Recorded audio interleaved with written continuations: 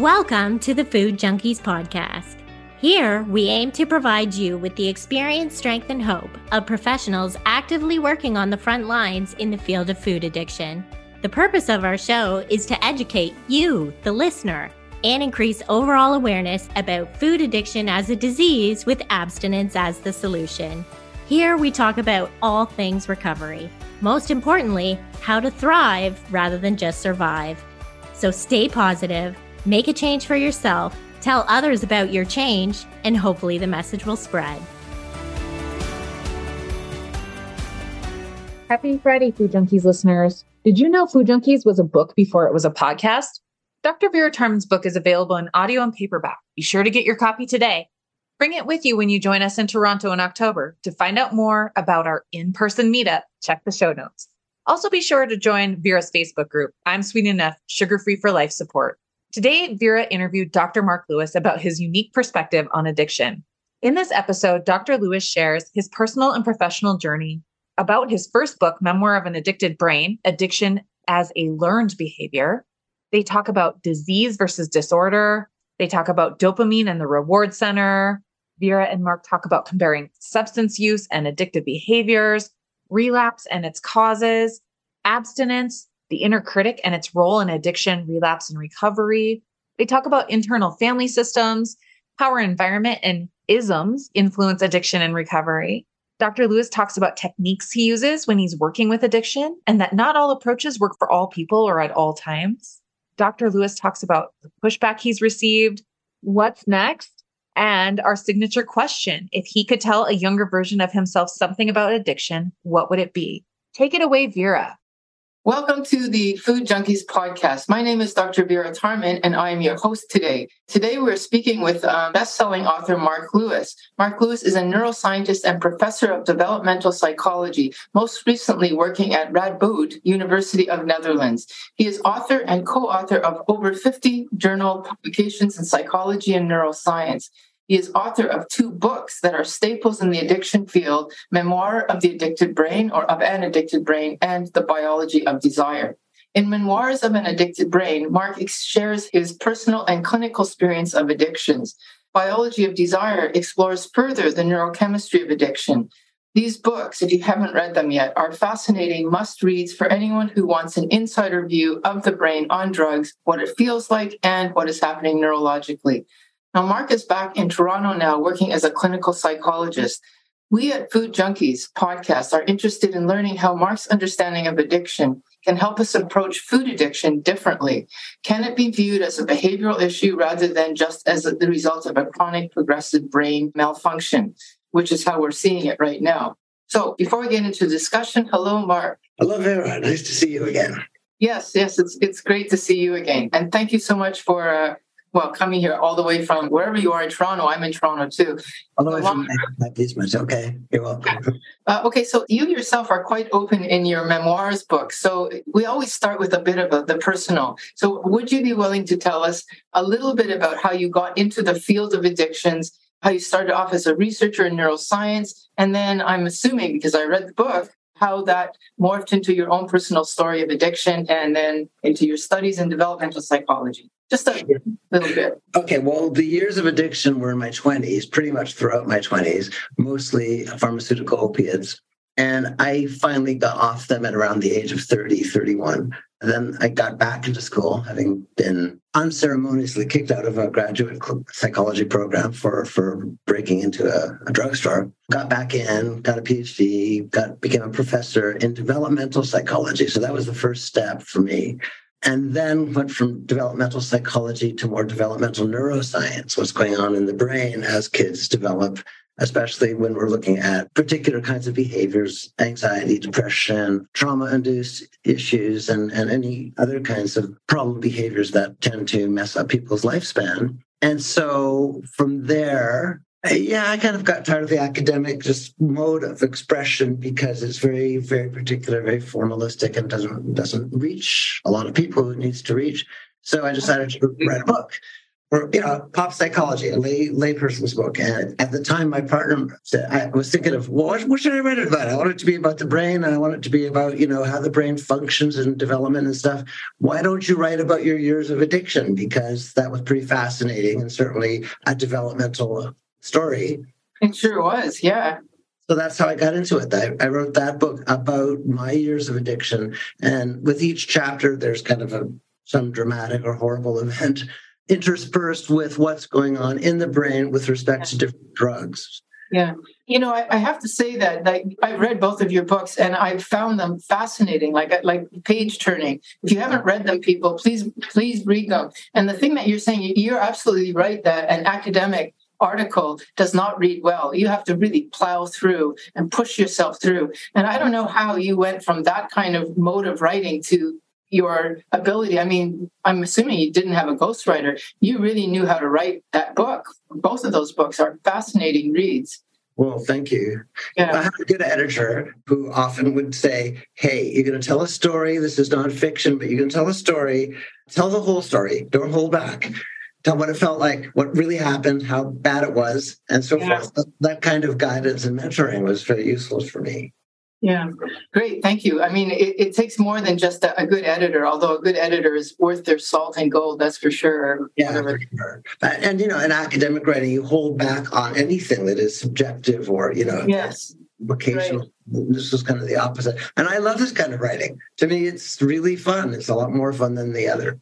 I am going to ask you in a little while what's next, but are you planning on doing another writing like that, book like that? Yeah. I've got a proposal that I worked very hard sitting in my agent's office, hopefully in the middle of his desk, that we're hoping that a publisher will pick it up soon. Okay, if you're willing to talk about that later, I'll ask you, but you may want to keep that to yourself. I appreciate that.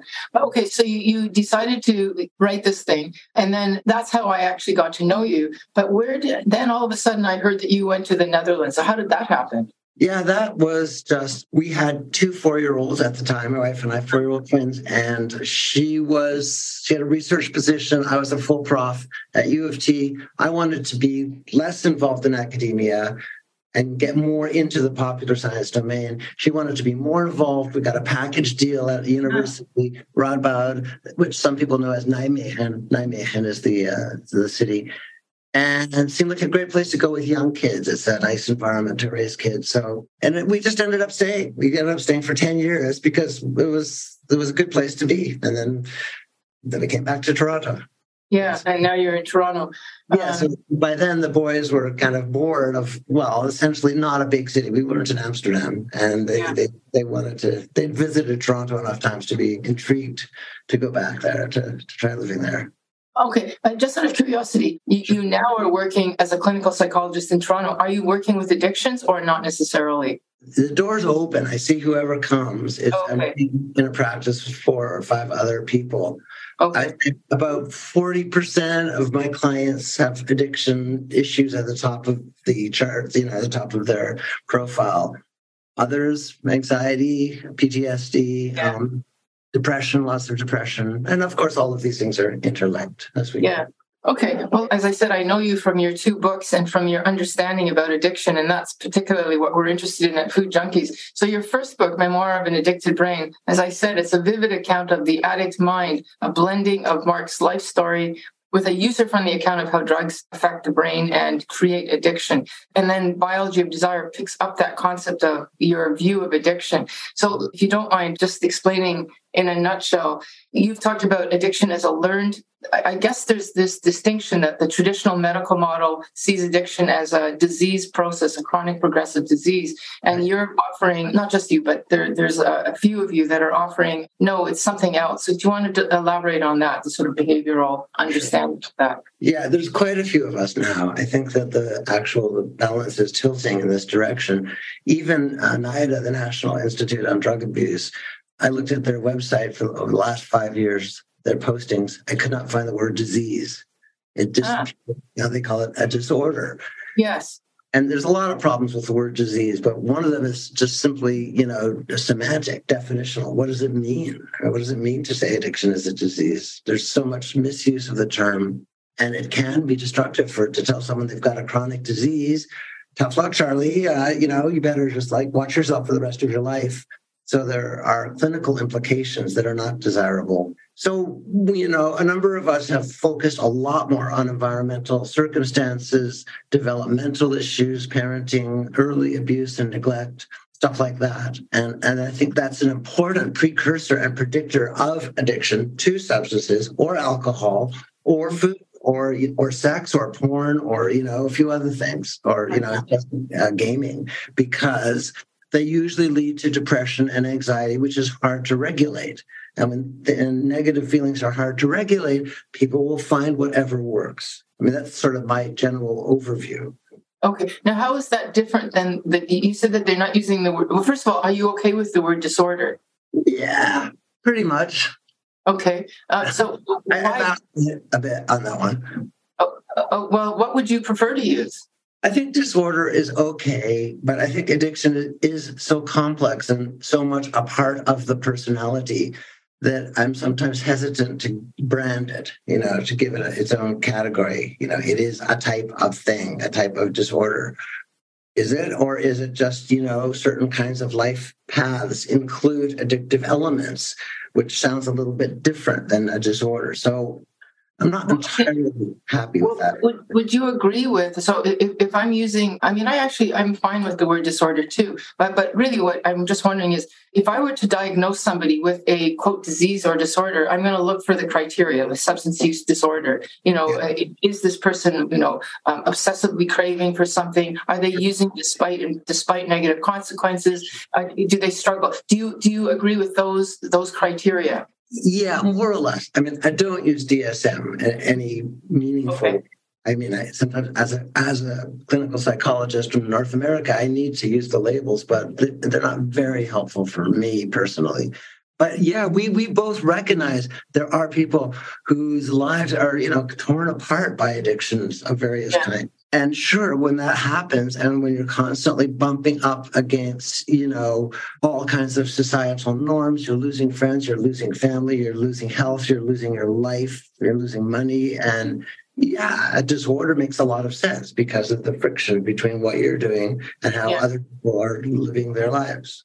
Okay, so I guess we can agree on that. I don't know if we're necessarily disagreeing, but from that model of disease versus disorder, I want to sort of flesh that out a little bit, because a lot of people, well, first of all, so with the disease model that I'm operating by, it's the concept is there's a dopamine overkill, basically an overabundance, and then the brain has to readjust it through neuroadaptation, downregulation of receptors, etc. And that starts a process, a physiological process that's not just developmental or biological. There's actually something that's happening in the brain that you could make the argument this is a chronic progressive condition that is neurological. Are you with me on that one or no?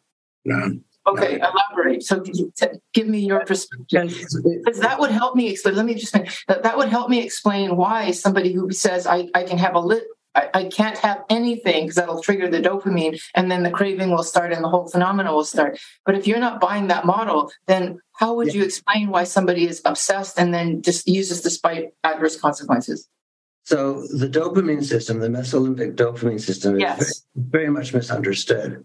Okay. It's involved in a lot of things. It's involved in addiction and love and gambling and craving and, sports a lot.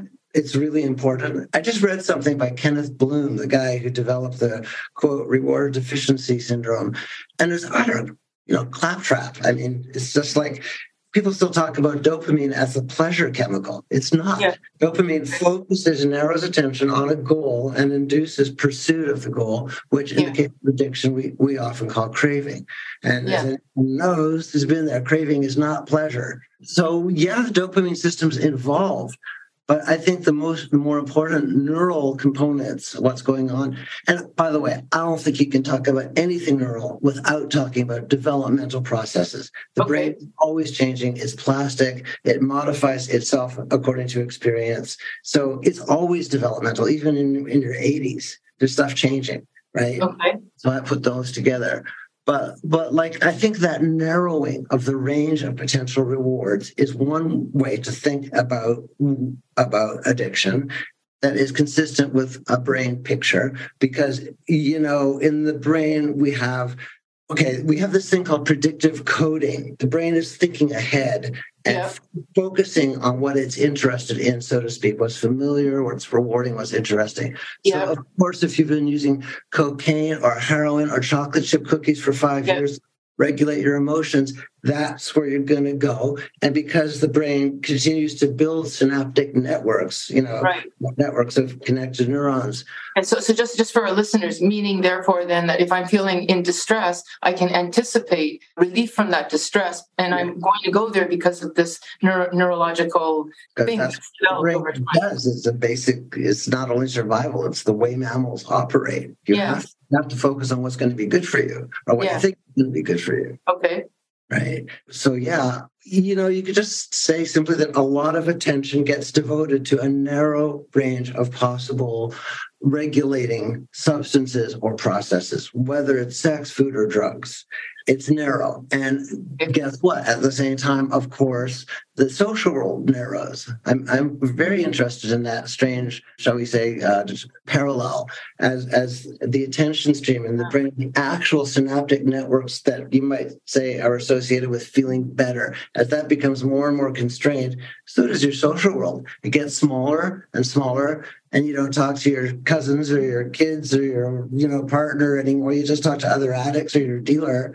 It's kind of a very yucky process from both perspectives. Can I conclude then what you're saying is that the problem with somebody who's addicted to too much sugar or drug or something is that their options to deal with their distress are so narrow that that's the number one solution. And therefore therapy would be, let's open up those options to other options. Yes, I would agree with that. That's certainly going to be a big part of the therapy. Can be. Okay. And so if somebody were to say, but I can't think of anything else because I'm obsessed about this, it's not because there's a dopamine hypersensitivity, like an allergic response, as it were. It's actually more, they don't have another option. It's both.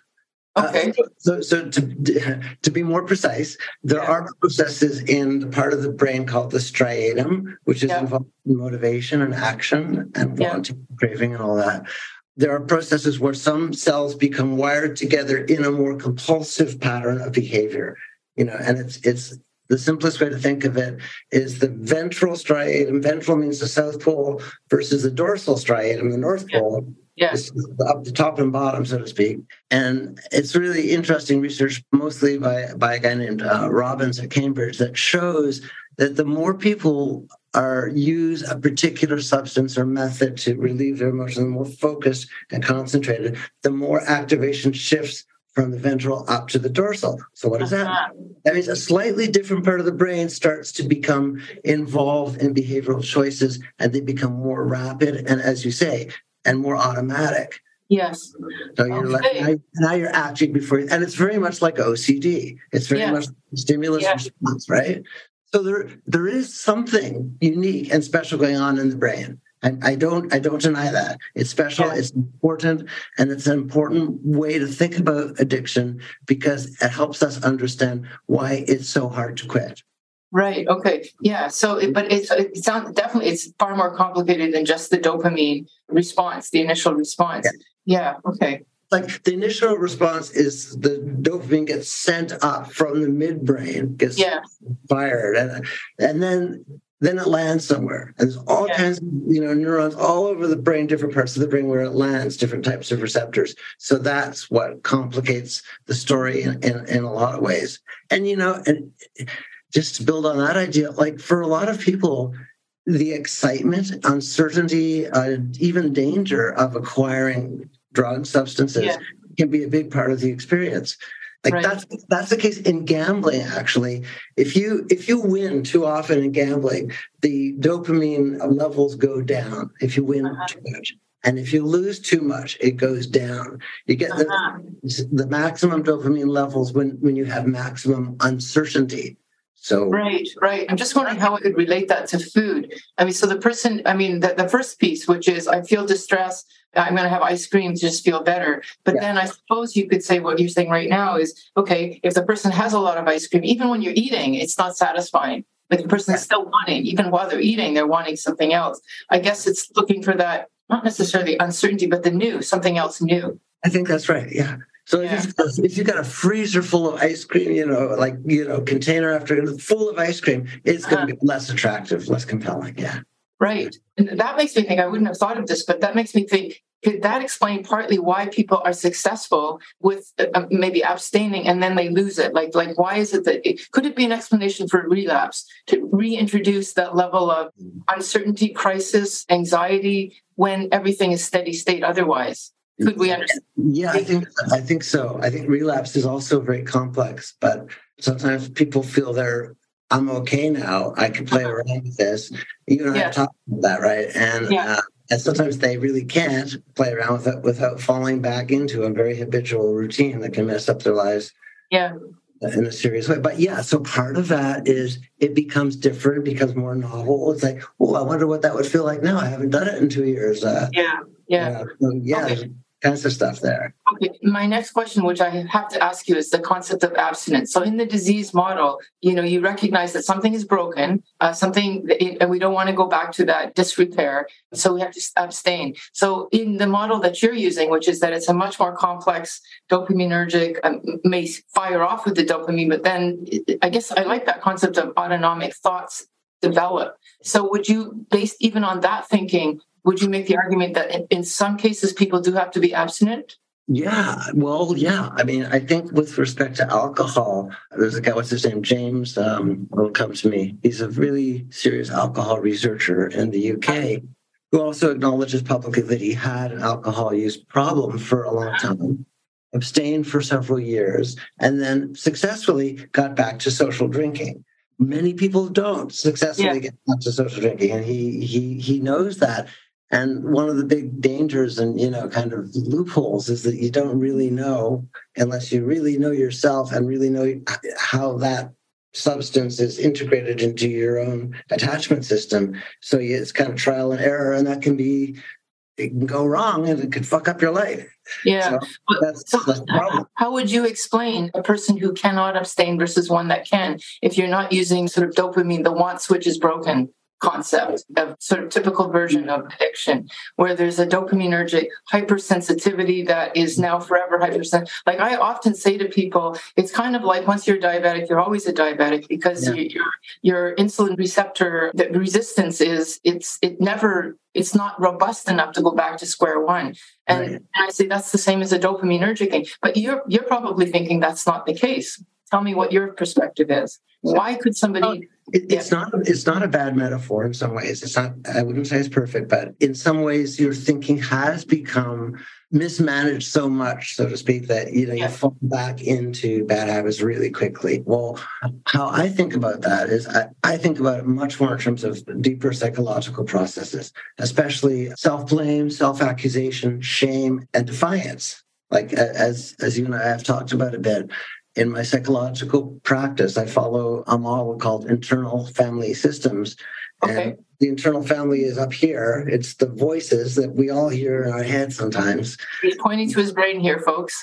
In my head. I've got them too, and most people will acknowledge an internal critic. That's almost part of the common language now. Yeah. My critic, is scolding me. I shouldn't have done that.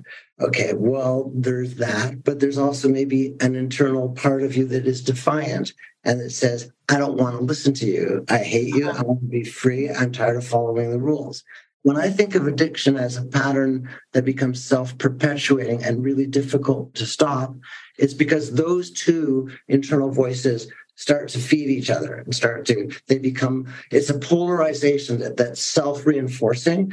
You get more and more strict with yourself, more and more punitive and shaming. Oh, you did it again, you asshole. I can't believe you did it again. How are you going to explain it to your wife or whatever, your kids? So that internal critic, the more powerful it gets, the more powerful gets the other part that says, I don't want to listen to you. I'm getting out of here. You make me feel really bad. And I know one way to feel better, and that's where I'm going. See you later. Okay. And if I wanted to tie that to the biology, what we've already discussed, is that in a way challenging that those set autonomic patterns that have been developed sort of in the other part of the brain? Like That's a good question. Yeah. I mean, I think about that a lot. And that is what I think my next book will be about. Oh, wow. Because like it's mysterious. It's not so simple, right? Like I think the self-critical voice starts to develop around the age of 4, 5, 6. You're scolded by your parents for this and that, and then you start scolding yourself. Yeah, and just to make this relevant to people listening, this is like the person who's trying to be on a diet and they relapsed again and they're hating themselves because they're overweight, they're diabetic, and their doctor's going to yell at them, right? And there's that other part that's saying, but I want that thing. I want that food. Yeah. Exactly. Yeah. Yeah. So the other part, well, what's that? That's also comes from a young age that, when I was like 4 or 5 and my mom got really mad at me and I got spanked and stuff, I would either come down and try to be a good boy. I'll be better. I won't do it again. Yeah. Or I would run down the block and go into the ravine and hang out in the ravine for a while because I just wanted to be free. And when I became an addict, so to speak, I don't use that word quite that way, but it was pretty much the same 2 parts of me, the scolding part and the part that said, I want to have fun. I want to be free. It's not just fun. It's like authenticity. It feels like real me. So that's interesting. So your therapeutic approach then, because here you are, you're wanting to give options, right? So what would you do in that case? Person is saying, I can't stop eating and I don't want you to tell me to stop. I can't restrict. Right. Yeah. So what would you do? Yeah. So people try to connect this with the neuroscience, the neurobiology of it. And it's not so easy, but I think we'll get there eventually. But for now, what would you do? Okay, clinically. Good question. In IFS, internal family systems, what they do is very different from a rehab setting. A rehab setting, we would just scold. Yeah. Scold or medicate the defiant self to submission, basically. Exactly. So, yes. So in IFS, internal family systems, it's almost the opposite. You make friends with both voices. You talk with them. You listen to them. Why are you so mad at me? Oh, because of that. Yeah. You must be really mad because I did it again last night and I stole the money from my mother's wallet or whatever. And okay, you're really hating me for that, aren't you? Yes. Okay, well, I know that wasn't a very good thing to do. And I know why you're mad. And I know you are always trying to keep me good and make sure I don't do that again. And geez, that must be a lot of work for you. And you actually talk with these voices. And it's kind of magical form of therapy. I found it really effective. Do you think it would have helped you when you were 21 years old? If somebody had said, I remember you had the story of being in that lab with mice or something like that. And if somebody had said, hey, what are you doing? You're going to lose your PhD. And then, what's going on? Do you think you would have had a different reaction? Yeah, I do. I mean, I use this technique with people from age, 17 through 70. And anyway, so you're talking to the critical part, but you're also talking to that rebel defiant part. Yes. And you're saying, like, I've been dealing with a fentanyl addict the last little while, and he got clean for 6 months. And I think it was entirely through IFS therapy that he was able to do that. Then he relapsed. Okay. And then, so we got back into it, got the voices back in focus, got the, like a lot of, like, I think you can generally agree that when people relapse, they sort of forget how to regulate themselves and how to control themselves, how to slow down and think about things. Because they're in such full of shame. Yeah, I mean, basically, yeah. But because they haven't really dealt with the inner problem. They stopped using for 3 months or 6 months, but there's still a little kid in there who's scared and shamed and feels crappy. And so that when the opportunity comes up, they go for it. Right. So Vera, just to finish that point, please do. And I think this does apply to people with eating disorders as well. When you talk to the rebellious, defiant part and listen to it, and it's strange at first, as he uses guided imagery, you kind of get and think about that part and move back from it so you can address it and say, okay, what's going on with you? Why do you feel you need to do this right now? Because I'm bored. Okay, you're bored, really? What does bored feel like? Well, it feels not just bored. It feels like something bad's going to happen. Okay, so something bad's going to happen. And if you eat a whole bunch of ice cream right now or, contact your opiate dealer, how's that going to help? Well, then I'm going to feel free of it. I'm going to feel like, okay, I don't have to deal with that right now. I'm a free agent, and to hell with everybody else and their rules and stuff. I feel better. And okay, you feel better, but let's think about what you're doing. And let's think about how much better do you actually feel? And how long does that last? Yes, not long at all. Not long at all. So you start the dialoguing with the voices that are already there, and they start to change. They start to free up and relax and become, so to speak, more sensible, more part of you rather than just this, kind of isolated, freakish mechanisms that are so automatic. Okay, so what would you do then in a circumstance like addiction is a classic, taking the perspective that sometimes addiction is a reasonable response to an unreasonable world. So, right. I guess like Gabor Mate's thing that this is a response to trauma. I mean, we're living in a circumstance where we can't change traumatic past, and they continue to develop in kids as we see it. And in the food world, so people respond, instead of drugs, they use food. And then they're living in an environment where there's no acknowledgement that food is a problem. So in fact, it's encouraged. So how can you get out of that mess when your environment is working against you right from the get-go and then onwards? So the environment is a mess in all kinds of ways. From a particular family with particular problems, maybe some of them might be genetically linked, but a lot of them are just plain, let's just say, bad parenting, right? Or isolating, shaming kind of parenting. And you can't get rid of that. You're right. You can't get rid of that. You also can't get rid of racism and poverty and sexism and the other things that might be making you feel bad. So what do? And you can't get rid of the supermarkets that are in your face all the time with all of their goodies. So that's, which is kind of interesting difference, I guess, between the use of illegal substances, for example, and the use of food. And nowadays, cannabis is a really interesting kind of middle ground. Yeah. It's become legalized. So what's that about? Some people, anyway, there's lots we could talk about. But that's a very interesting subject. Yeah, it is. But the availability is a problem. The things that make you feel uncomfortable and bad in your own skin, that's a problem. You can't do much about either of those things. All you can really do is change the way you are talking with yourself.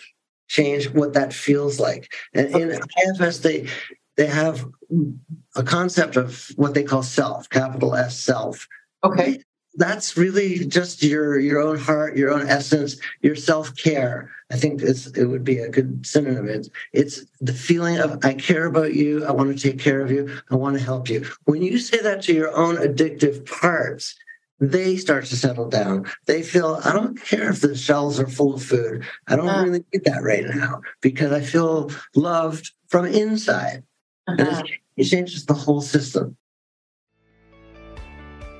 Hey, Food Junkies listeners, we're just going to take a quick break here to share with you something our team thinks could help benefit your recovery with food, body, or self. Thank you again for listening. Sweet Sobriety has 2 amazing workshops in the month of July. Be sure to join Molly Pinkshop, licensed clinical professional counselor and licensed addiction counselor, on Fridays as she covers codependency, from codependent to interdependent. This workshop may be for you if you have low self-esteem, familial dysfunction, depression, anxiety, stress, low emotional expressivity, having a hard time saying no, having poor boundaries, showing emotional reactivity, feeling compelled to take care of people, having a need for control, especially over others, having trouble communicating honestly, fixating on mistakes, feeling a need to be liked by everyone, feeling a need to be always in a relationship, denying one's own needs, thoughts, and feelings, having intimacy issues, confusing love and pity, displaying fear of abandonment. This workshop will identify what codependency is and isn't. It'll help you identify why codependency and addiction go hand in hand. It'll explain how codependency affects recovery. It'll teach you how to recognize the signs as an individual and in relationships if codependency is an issue. It'll help you identify your attachment style and how you can shift it. It'll help teach you how to prevent codependent relationships from developing, and it'll support you in working toward interdependence and independence. What you'll get are pre-recorded videos to watch at your own pace, downloads, worksheets, and resources, and 4 one-hour live sessions that will be recorded and available for replay. Join us Fridays, July 7th, 14th, 21st, 28th at 12 p.m. Pacific or 3 p.m. Eastern or 8 p.m. UK in July. The workshop is $50 US, And I also wanted to let you know that we are running a free foundations workshop for anyone who has purchased the foundations course. This is a work at your own pace course of $200 US. And we will meet on Wednesdays, July 5th, 12th, 19th, and 26th at 11 a.m. Pacific, 2 p.m. Eastern, 7 p.m. UK, and we'll cover 3 modules each week. Be sure to check the show notes for the links. Now back to the show. If you have enjoyed this episode, please let us know. We love to hear from you. Kindly leave us a review on whatever platform you listen to our podcast on. We love getting feedback from our listeners. All right. Now, something you said a little earlier that I want to bring out, and I think it is a point where we may disagree, you and I don't know, we'll see. And you talked about in one podcast that I heard, the concept of choice and empowerment. And then you had said about how people, get deflated if they hear they have a disease. What's the point? And so what I want to pose to you is, what do you say when people will say, thank you for telling me I have a food addiction or an addiction. That explains that, therefore, my willpower, which I just feel terrible about because I don't have any willpower. And now I can explain why. Because I have a disease, I have a problem, and now you're going to give me tools. But if I'm told that I have the ability to make a choice and have empowerment, how am I not going to feel bad? So what's your take on that concept of choice and empowerment in the face of somebody who is not being able to choose? So that's obviously a really central issue right there. Yes. But please, let's flush that one out.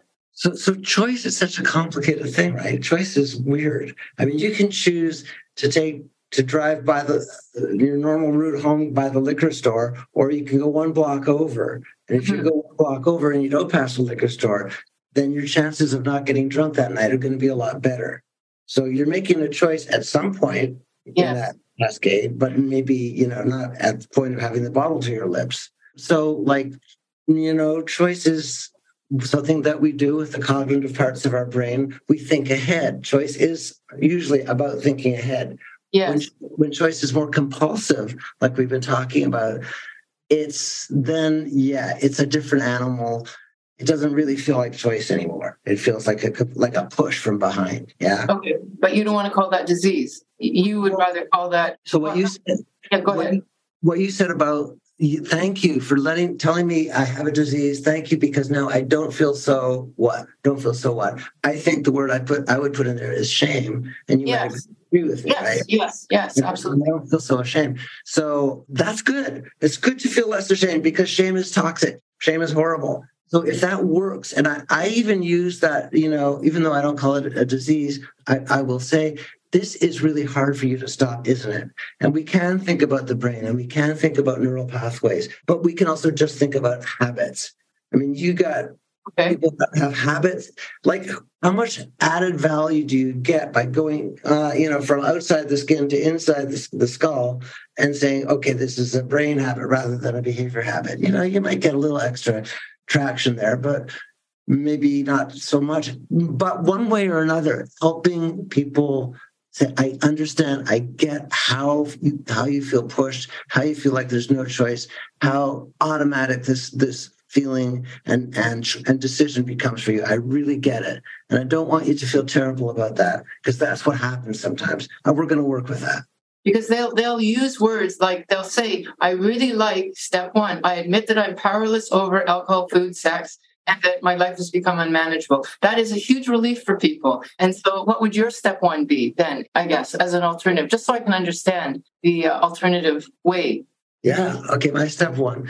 And by the way, I don't subscribe to AA per se, but I know it helps quite a number of people. And I certainly I'm not an AA basher by any means. Sometimes I even, suggest it for people. But my first step as a psychotherapist would be first of all, to say, I'm not going to judge you.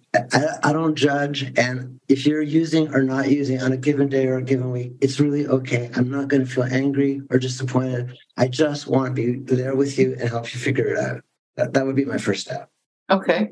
And then about the choice. Well, one day, what would you say about choice? Well, so, this probably is a place where we disagree. I don't generally focus on the substance use itself as the focal point in therapy. It's just a consequence of something else.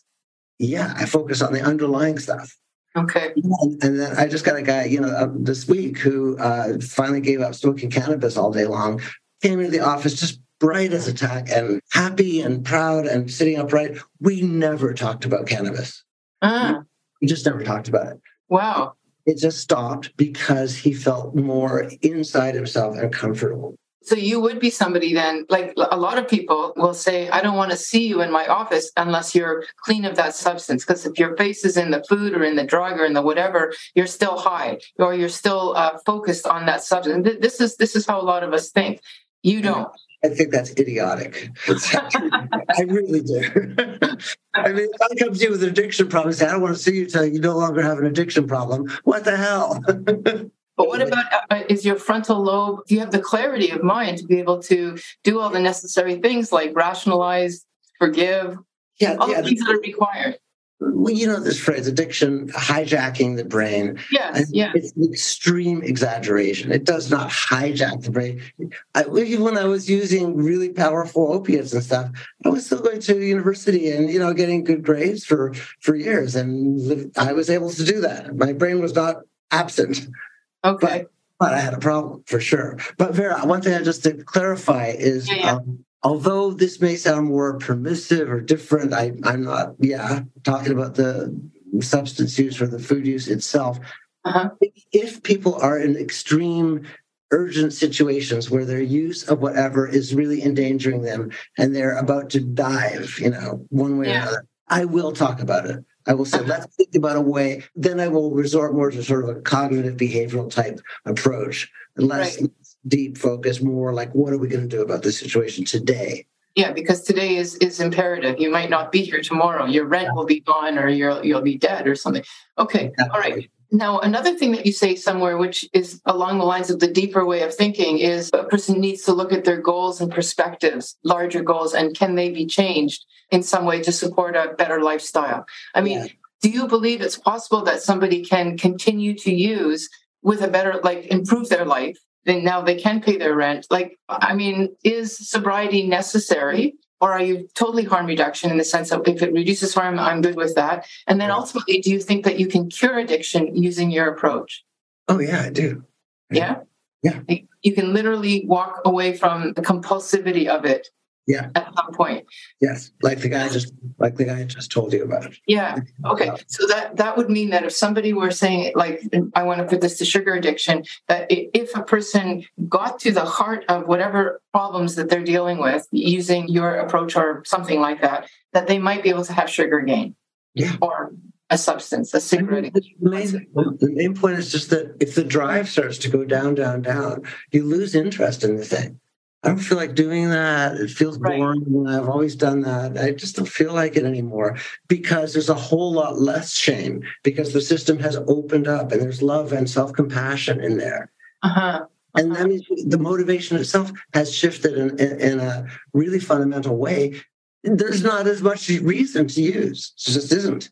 Okay. Well, I have to say that I can agree with you. And if I think about it in the context of people who have been sober, I'm talking food now, for a long time, will say, I don't want the sweet, the desserts, the Timbits or whatever it is that's there anymore because I don't want to feel sick. I don't want to feel like that craving anymore to use. I just want to walk by. And they're not driven by a superstitious fear that if I have one little piece, I'll fall apart. It's just they're choosing not to. So, I guess that's along the lines of what you're saying. Very much so. Yeah. Yeah. And there's probably be loopholes and dangers. Yeah. It takes to change habits. Yeah. And by the way, just one more thing. I was going to say what you said about changing long-term plans and goals. We often talk about that as choosing sobriety or that. But this guy who stopped smoking cannabis all day long, he made another kind of choice. He wanted a future as in finance, in the world of finance, and making money for other people who made money, all about making money. Yeah. It just wasn't him, and I could tell. And he finally, one day came in and said, I'm not going to do that. I'm changing my goals entirely. I want to be I won't say exactly, but a very different career. And he looked so happy and proud and together.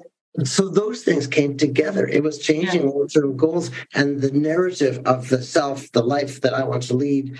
But it gets to the addiction part, for the side door kind of. Okay. All right. Okay, good. Thank you.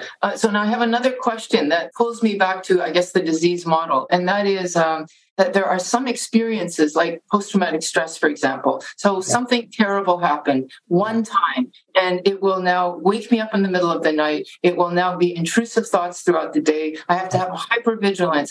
Basically, that to me is a version of addiction when a person is in extreme addiction. I mean, can you see the analogy there? Like a person uses a substance, and that's a powerful experience that is imprinted in, the memory.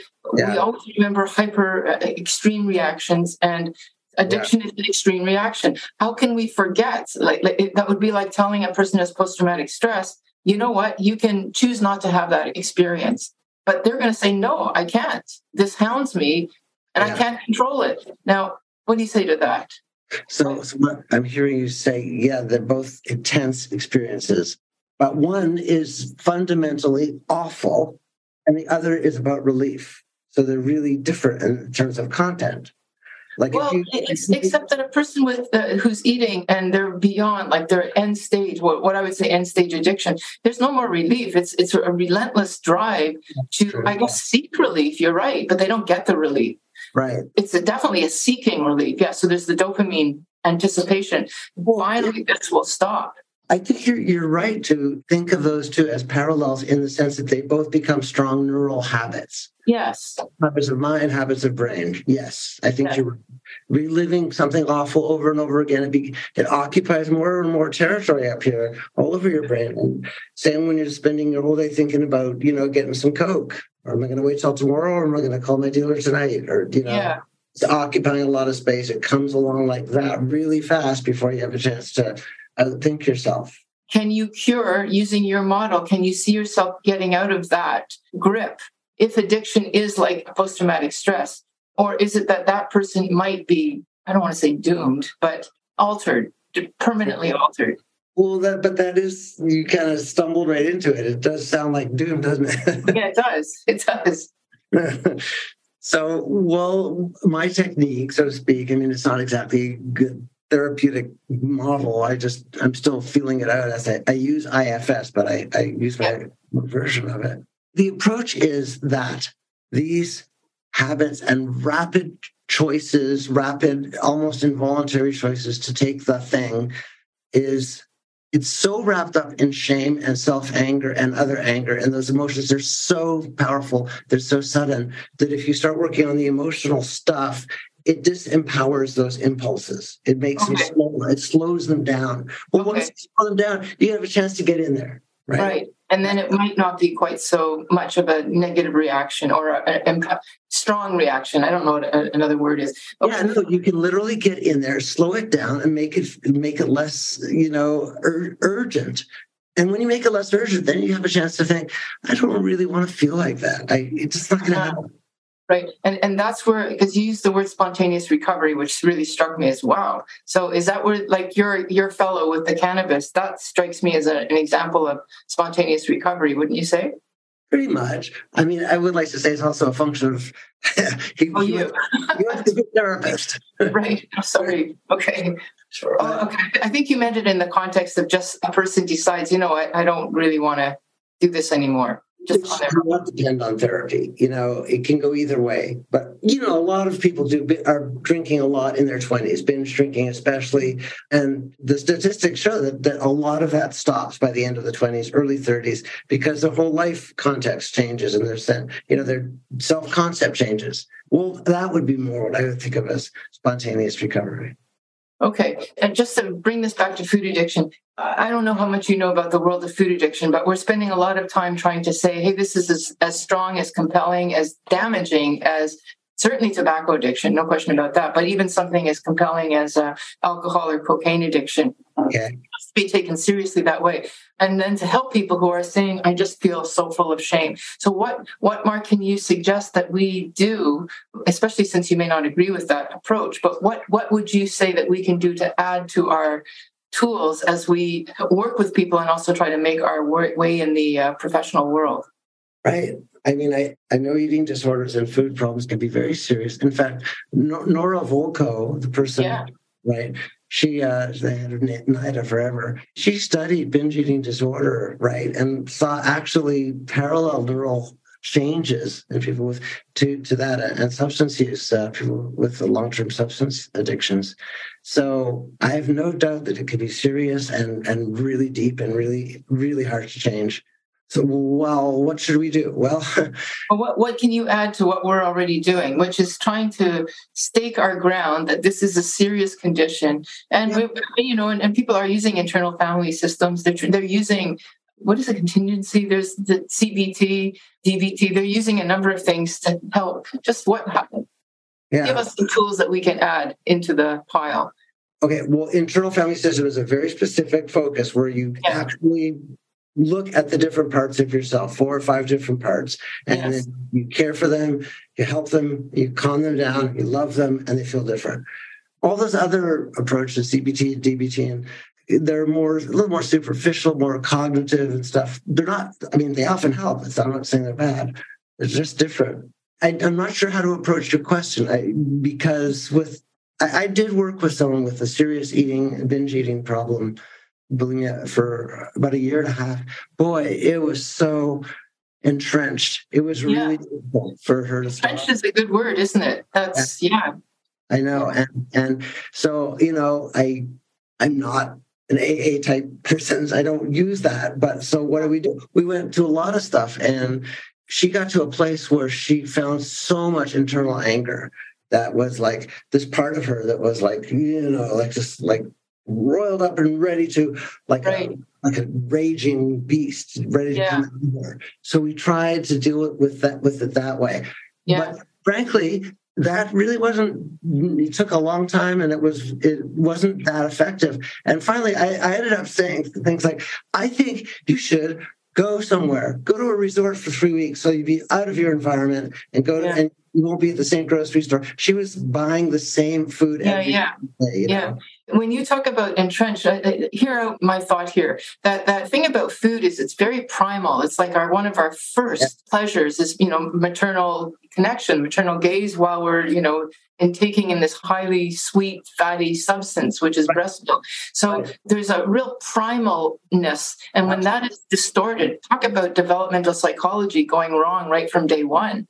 And how would you fix something like that? I'm not asking you for a solution here. I'm more or less saying this is why it's so entrenched, because it's... So I think in this respect, you and I are seeing it in this very similar way. I think you're right. I think my IFS approach was not being very effective with her. Suggesting that she get out of her little world and take a vacation and go somewhere else. That's cognitive behavior therapy, right? That's much different. Well, because why? Partly because just doing it less, for whatever reason, any reason at all, just doing it less makes the drive less intense and less. Yes, which is that's our concept of abstinence. Right. Yeah. So that of course it can't be abstinent with food, but you can certainly change the habit, the pattern. Yeah. So, whatever works in that case, it's just try to, try to interfere with it, try to obstruct it, try to, wall it off. Okay. And that you and I would agree. Walling it off. Exactly. Which is like the treatment center, but not anyway. Okay. Now let's just, because we have to close off here now with your discussion, maybe not so much now because it sounds like you're not sort of in the public foray at this point. Have you had any pushback, or what's been the general response to your ideas, especially from the traditional medical model world? Have you been, your books have been, I don't know if they're truly bestsellers, but they are staples. Yeah, they have sold well. They have sold well. Everybody knows them. I just mentioned your name in class, and somebody will be nodding. Yeah. So, they've at least read The Biology of Desire. That's a big one. The other one's big too. Yeah, no, I'm proud of that. And they've been translated into quite a few languages. They're now audiobooks and stuff. So I did get pushback because I was on these, interviews and podcasts and stuff. And from the world of NIDA, National Institute on Drug Abuse, some people were really mad at me. Like, what's his name? The alcohol guy, we had this debate on CBC, and he was yelling at me. He said, I've had 5 friends die from alcoholism, and you have the audacity to say that's not a disease? Yeah, right. It's like a disease model thing. Yeah. So that's one side of it. And the other side, though, was like a lot of people felt this is very important. I never felt it was a disease. That never made sense to me. Thinking about the psychological, at that time, I wasn't into IFS. That was before I got into it. Yeah. But I was talking about the psychology, what's going on in there. And for a lot of people found that really useful. And so it was a very bifurcated response. Some people liked my stuff. Some people hated it. Right? Okay.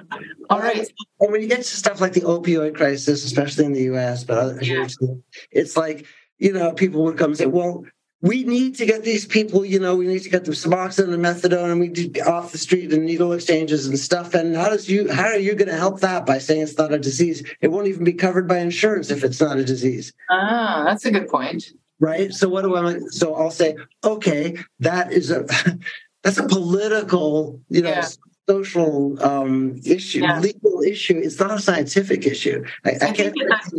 That relates to the food thing too. Yeah. Right. So, okay, you use it that way if it helps, but I can't back it as someone who's thinking scientifically. Right. Okay, good. Thank you. All right. So now what is next for you, Mark? You kind of alluded to another book. Are you willing to say more about it, or do you need to put that on you want to wait? I don't mind. It's, the publishing world is very challenging, quite difficult to get things out there. But I hope that this will get picked up. I've spent a long time thinking about it and putting together a few chapters. And it's really, IFS, Internal Family Systems, is the last in a long line of models that look at the personality as made up of different components. Like I was saying, like Gestalt was like a 1970s start, right? Yes, for pearls. The 2 chair technique. You can sit in one chair and say, you're a nasty piece of shit. And then you go to the other chair and you say, I'm sorry. Right. I remember I did that stuff. Yeah. Yeah, me too, a little. Anyway, but so it goes all the way back. It goes back to Freud and, the id, ego, superego. And so in my book, I want to say this modularity of mind, this modular personality, I want to take it to the neural level as much as possible and say, what's going on inside what's a scientific, because everyone has covered this stuff in terms of metaphor. Yes. And IFS also uses metaphors, the internal parts, the protectors and the exiles. Okay. So my question is, what happens? Can we get beyond the metaphors and get to an actual, more scientific understanding here? That would be fascinating. And I can just imagine that you would do such a good job because you'd have a story about each of these parts. Like, that's fascinating. Okay, so we have one more question. It's our final signature question. And that is, Mark, if you could tell a younger version of yourself something about addiction, probably not food addiction, just addiction in general, what would it be? Well, one thing that's been very interesting for me is that my suffering as someone with an addiction problem has also led to a kind of knowledge and compassion and understanding for people that really feeds me as a psychotherapist. And not only someone working with addictions, but just understanding suffering and isolation and loneliness and shame. It's been a double-edged sword. I paid for it, but it's really helped me become a bigger, more comprehensive, more generous person. So that was kind of good. Okay. So you probably would say something like, "You're good." Yeah, I'm good now. I'm pretty good, and I'm pretty old. It's been a long life, and it's fine. But I'm healthy, and I guess I would say to myself, "Hey, guy, you're gonna make it. It's okay. You're gonna hurt. There's gonna be a lot of bruises, but you're gonna come out the other side. You're gonna be in good shape." And you're gonna be in a wonderful office in Toronto helping other people. Yeah. Okay. For our listeners, again, that was Marc Lewis, and his 2 books are a must-read. If you haven't read them, I'm sure you have. Read them again. They're fabulous books. Memoirs of an Addicted Brain and Biology of Desire, and hopefully soon to come another book. Thank you so much, Marc, for spending time with us. Thanks, Fred. It's a pleasure talking with you, always. Thanks for joining us this week on Food Junkies, Recovery from Food Addiction. Make sure to join our Facebook group, Sugar Free for Life support group, I'm Sweet Enough. You can subscribe to our show in iTunes or Stitchers. That way you'll never miss an episode. While you're at it, if you found value in this show, we'd appreciate a rating on iTunes. Or if you'd simply tell a friend about the show, that would help us out too. Don't forget to pick up your copy of Dr. Tarman's book, Food Junkies, which is available on Amazon. If you have any additional questions, both Molly and Clarissa are food addiction professionals and work one-on-one with clients. You can find their websites and email addresses in the show notes. Be sure to tune in every Friday when our new episodes drop. As Vera loves to say, the power is ours.